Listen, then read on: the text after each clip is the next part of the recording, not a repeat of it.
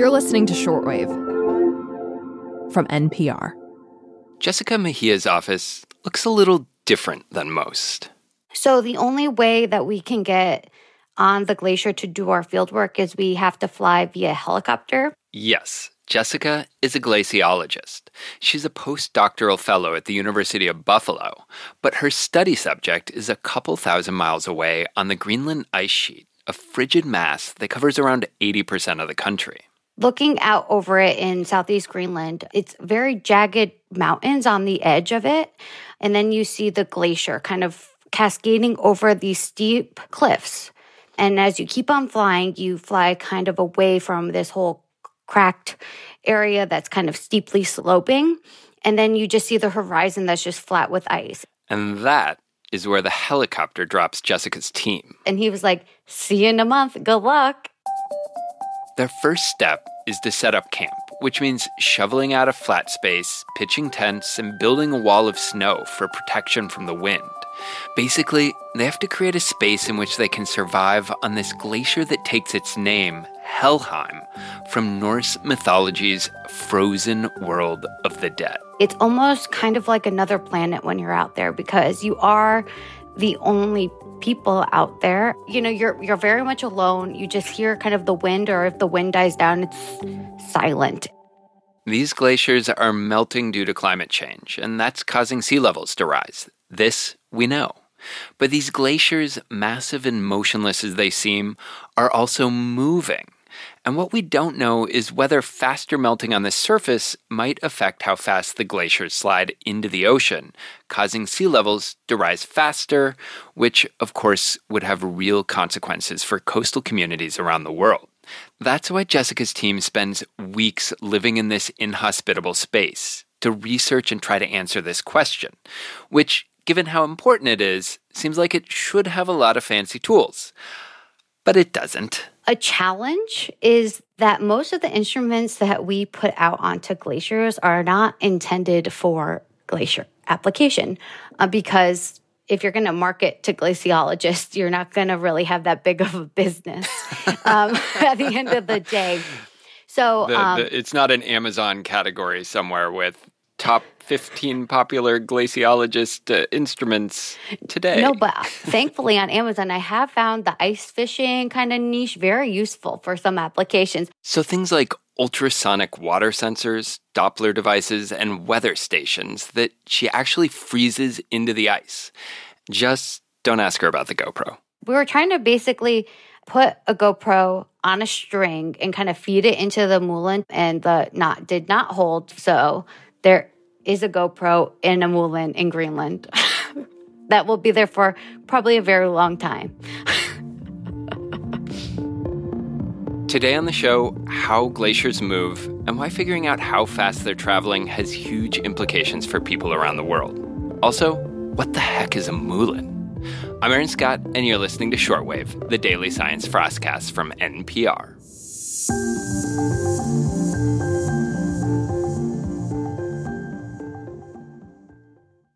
Jessica, I want to begin with how something as massive as a glacier, how does it actually move? Okay, so glaciers move primarily in two ways. One is by kind of crushing under their own weight and moving internally within that block of ice. So that ice is deforming and stretching or pulling to move.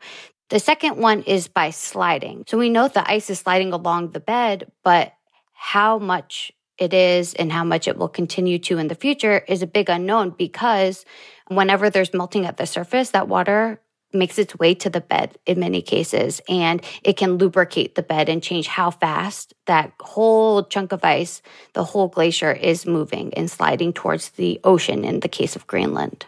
And if it's melting at the surface, how is it getting underneath? So water produced at the surface, right, from melting, it will collect in either lakes or streams and flow kind of down the surface slope until it reaches something called a crevasse. A crevasse is a crack in a glacier. So that crack can actually reach the entire thickness of the ice, so over 100 meters thick. And so once it does, and there's enough water to keep that crack open, something called a moulin is formed. And that's basically, you can think of it as a hole that goes all the way through the ice. And it will basically act as kind of a funnel, collecting all this water from the surface that is going to flow in a river. And it looks like a waterfall going in a hole in the ice. And then all that water is reaching the bed.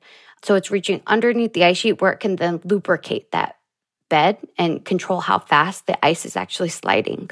And you can think it's not just one of these moulins, right, or these holes. It is a lot of them all over the place. And these streams and these lakes that form on the surface, they can drain quickly, they can drain slowly. The amount of water is going to be variable in how fast that water is getting into these things. So it's pretty cool, and it's really dynamic. And so what is your research then? What are you trying to figure out specifically? So I'm trying to understand what is that relationship between melting and sliding. So it's not very straightforward because there is a type of structure of that drainage system. The water is going to flow within underneath the glacier. And we can't see that directly, right? Because it's under a lot of ice. So you have to take all these measurements at the surface, like monitoring how fast the ice is sliding or how much water is going into them, and try to like infer what that structure of the drainage system is just based on these relationships that we're seeing. And I mean, how do you do it? I mean, this is a huge expanse. How are you measuring how much water is flowing underneath the glacier, how much the glacier is moving, and then trying to connect the two? So you can kind of zoom into a catchment scale, just like in regular hydrology. A catchment is kind of a geographically, like topography bound area that's draining into, say, a river.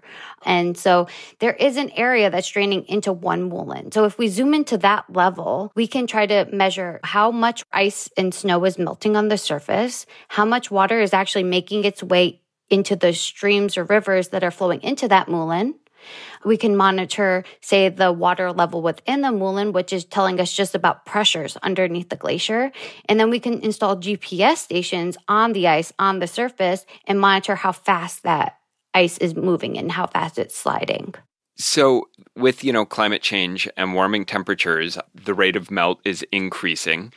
Can you tell us a little bit about how the data you're collecting and what you all are finding is fitting into this bigger picture of melting glaciers, sea level rise, and really the implications for the rest of us? So with satellites, we can see that we are losing mass, and we can see that it has been melting since about the 90s. We've been losing mass, and it's been accelerating. A lot of really great work has shown that we are going to have a lot of melting in the future, whether we stop carbon emissions yesterday or not. That's destined at this point that we're going to be losing mass and having more melting, at least throughout the century. So with that comes a few things, right? It's with increasing amount of water reaching the bed of glaciers, how will that impact how fast it's sliding? In, say, alpine glaciers on the sides of mountains, that subglacial drainage system I talked about earlier, that can really compensate for that increased meltwater so that you can keep on melting and it doesn't really affect sliding anymore.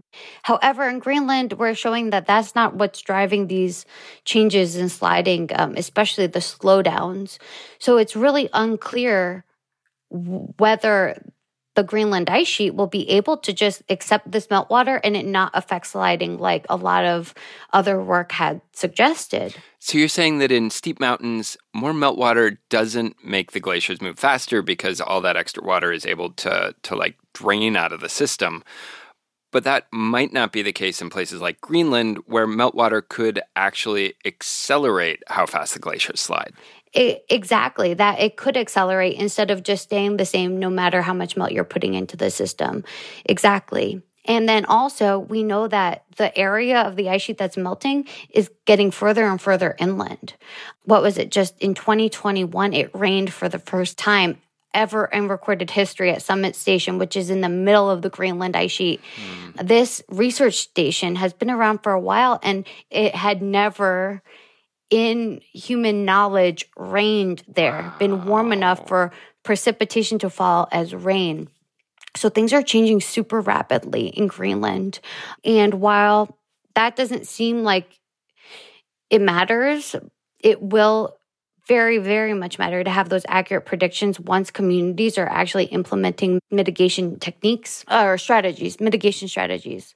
Then knowing how long you have is extremely important and will cost millions or even billions of dollars if you don't have accurate timescales for which those things need to be implemented. So, right now we have these complex models that are predicting that ocean levels will rise a certain amount at a certain speed based on how fast we're seeing glaciers melt.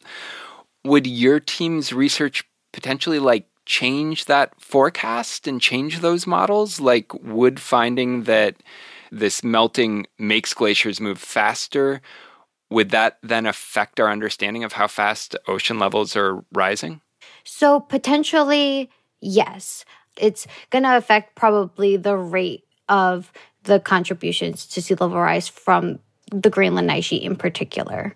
And so that becomes very important for coastal communities because whenever you're having mitigation efforts and local governments around the world are planning and designing infrastructure or relocating communities or doing a wide number of things, is it 10 years or is it 20 years, right? So that's wherever the precision becomes more important for people.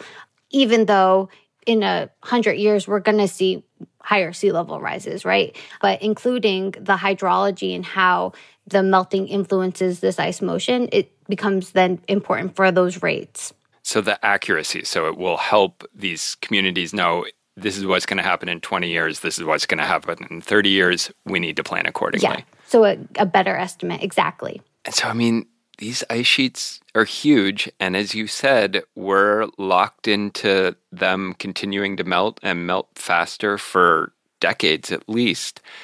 It seems like that could be very overwhelming. I'm curious what it's like to live with that and what gives you hope and keeps you, getting back in the helicopter and flying onto the ice sheet for weeks at a time. It is overwhelming. I think in general, there needs to be a better connection between scientists and policymakers. Mm-hmm. But I do know that the overall goal of understanding these systems is super important for especially the mitigation strategies. And if we don't do this work, then these communities don't have as much of a chance, right? Mm-hmm. It's just going to be more difficult. And with already the inequalities in distribution of resources, especially to poorer communities or communities of color globally, we already know who gets the short end of the stick. My goal in getting into glaciology was to use my skill set in whatever way that would make the best impact. And I think I found my puzzle piece, but it's not just me, it's not just you, it's all of us collectively.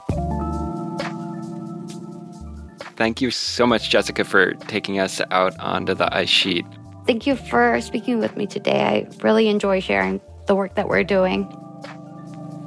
This episode was produced by Burley McCoy, edited by Giselle Grayson and Gabriel Spitzer, and fact-checked by Britt Hansen. The audio engineer was Josh Newell. Brendan Crump is our podcast coordinator, Beth Donovan is our senior director of programming, and Anya Grumman is our senior vice president of programming. I'm Aaron Scott. Thanks for listening to Shortwave from NPR.